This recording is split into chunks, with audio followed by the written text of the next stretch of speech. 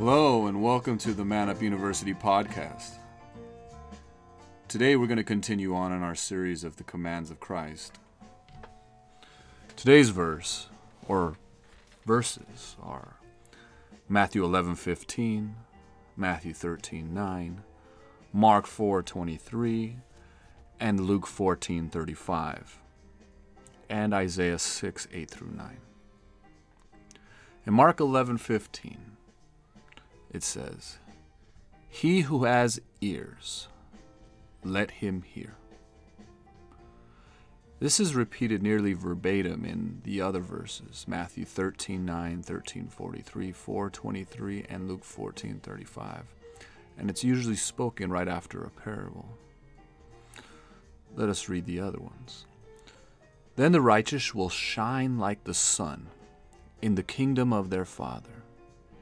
He who has ears, let him hear. If anyone has ears to hear, let him hear."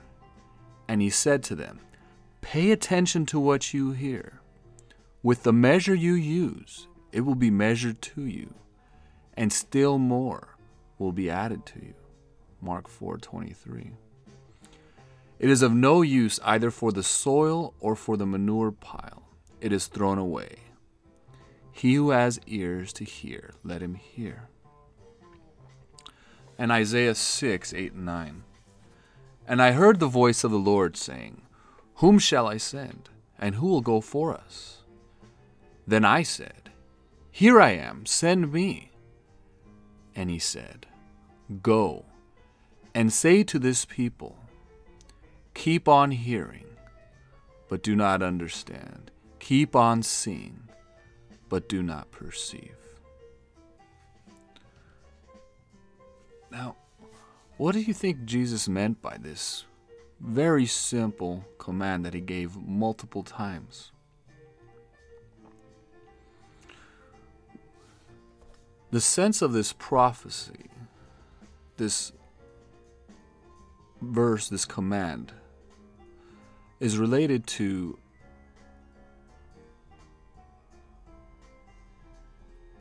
the coming of the Messiah. The Jews, although hearing the sermons that were preached by him, with or without the parables, heard the sound of his voice, the natural tone, the natural hearing, but did not understand his words internally, spiritually, or experientially.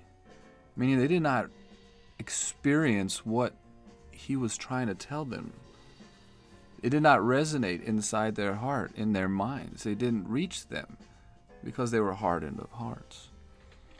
Also, while they were there and still clearly saw his miracles, the fact is that they didn't translate either what he said or what he did as an evidence or proof of his messiahship.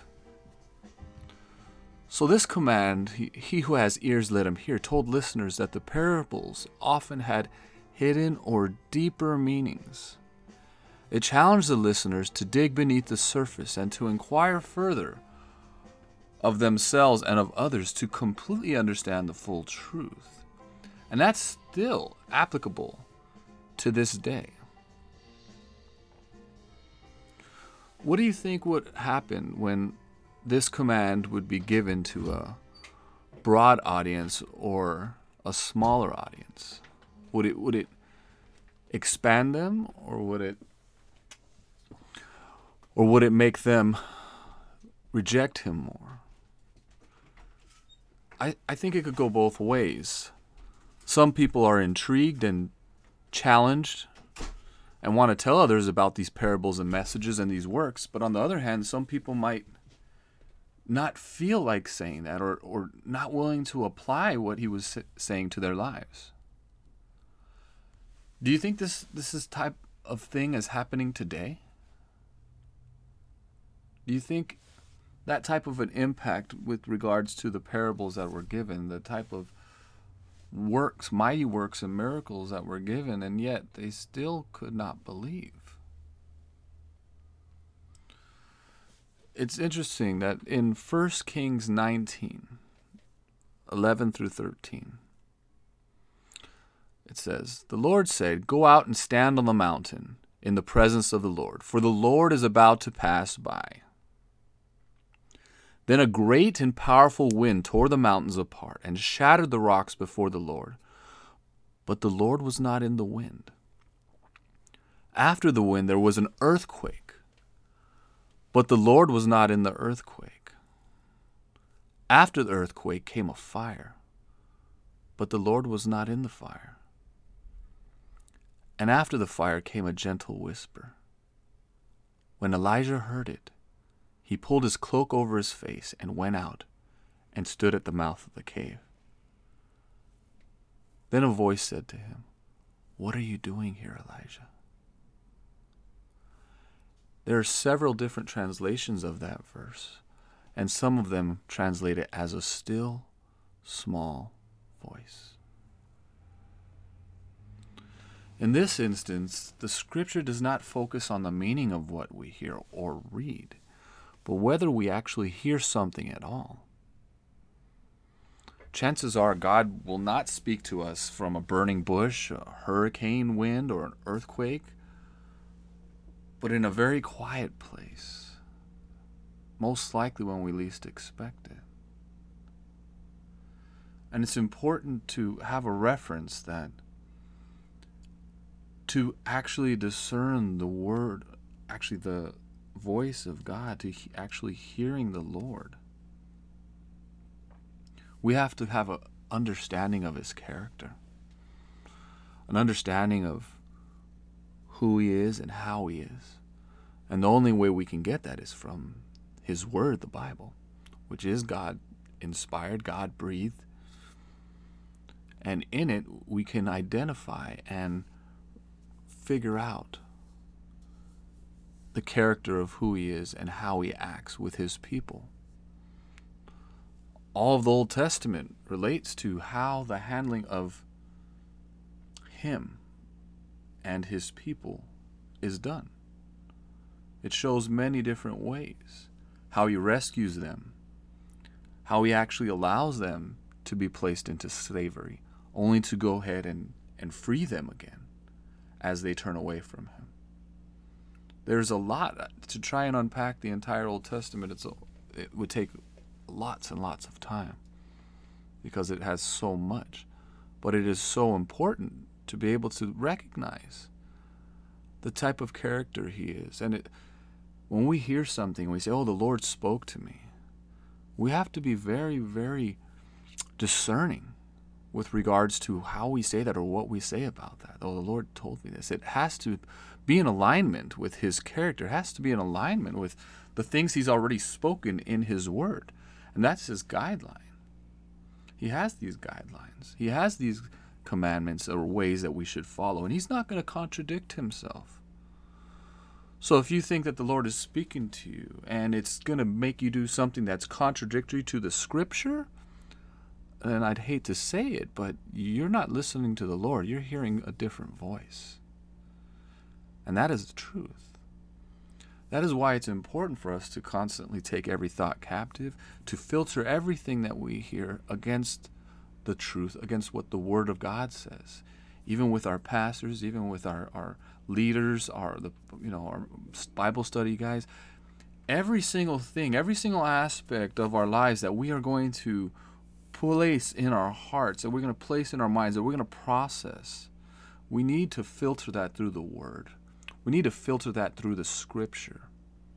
Because if we don't do that, we can end up with a lack of discernment and a misunderstanding of what we might think God is talking to us about. Now, that's one way of listening to God. Obviously, we can hear God's voice during prayer when we're praying to him. Sometimes it's just necessary. When we speak, we give our petitions, we're on our knees and we're giving everything to him, we're pouring our heart out to him. And then sometimes it's not just supposed to be a one-way conversation.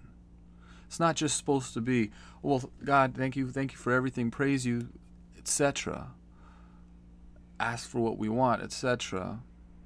And then go about your day. There needs to be a time where you allow God to be working in your heart. There needs to be a time where we spend in pause, in silence, in reverence.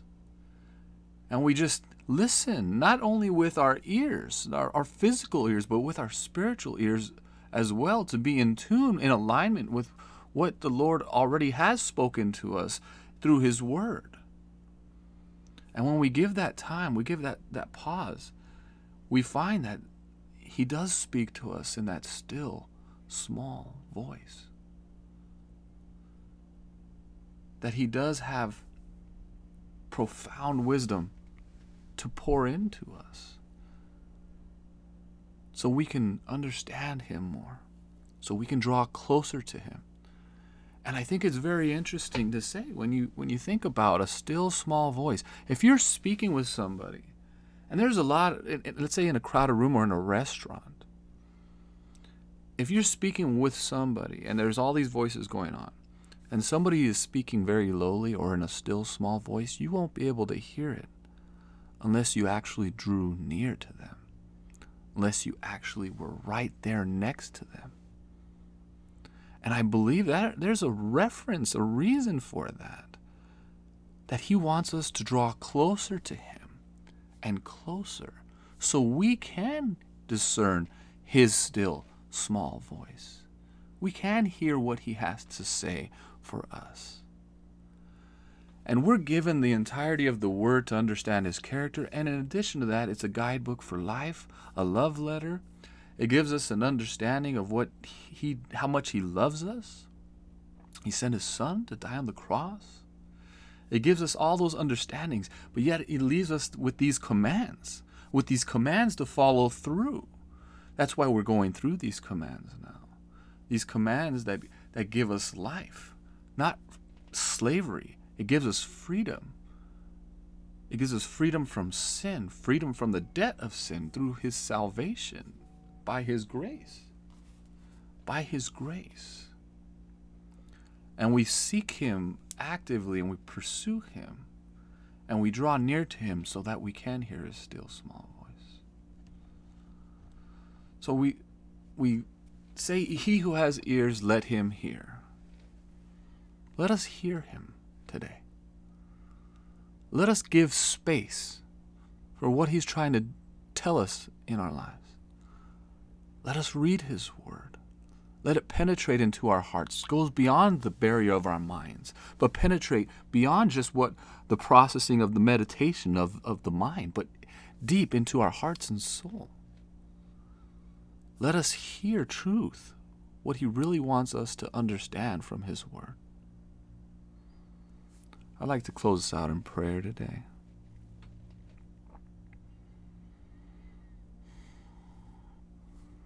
Heavenly Father, thank You for another glorious day, for an opportunity to fellowship, for time together. Thank You for Your Word, for Your still small voice that You place in all of our hearts, for us to listen to, for us to draw near to You so we can hear You.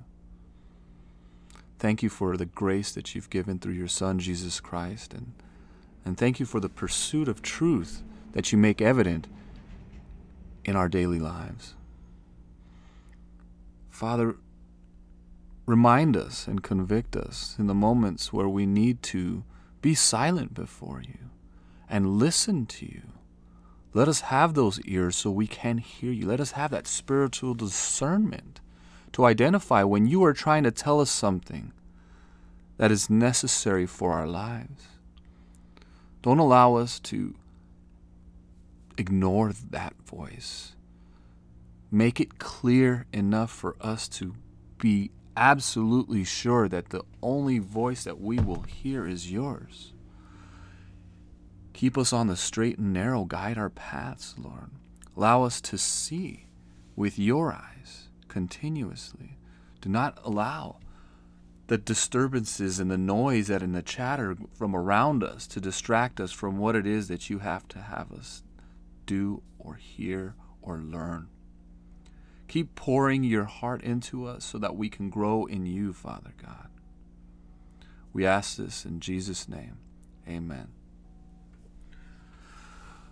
Thank you guys for coming out and listening to our podcast, for listening to God's voice. We're continuing on the commands of Christ.